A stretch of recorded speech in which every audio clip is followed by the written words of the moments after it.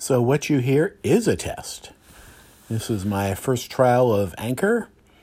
I've used various podcasting software before. Well, either one different podcast software or two different podcast softwares, depending on how you count it.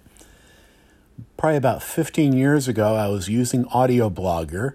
I was incorporating it into my then blog, the Ontario Impa blog, and I'd blog various things. The only one that I remember off the top of my head was when I was in Pentagon City Shopping Center in Arlington, Virginia, reading off the names of all the stores in Pentagon City, which are equivalent to the names of all the stores in about any mall anywhere in the United States or probably in the other portions of the world.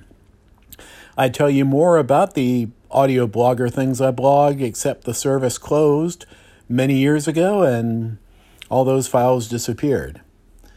So later I did something a little different, technically not a podcast as we understand it, but it would actually take text and then come up with a voice version of it. That was, of course, Audio Go.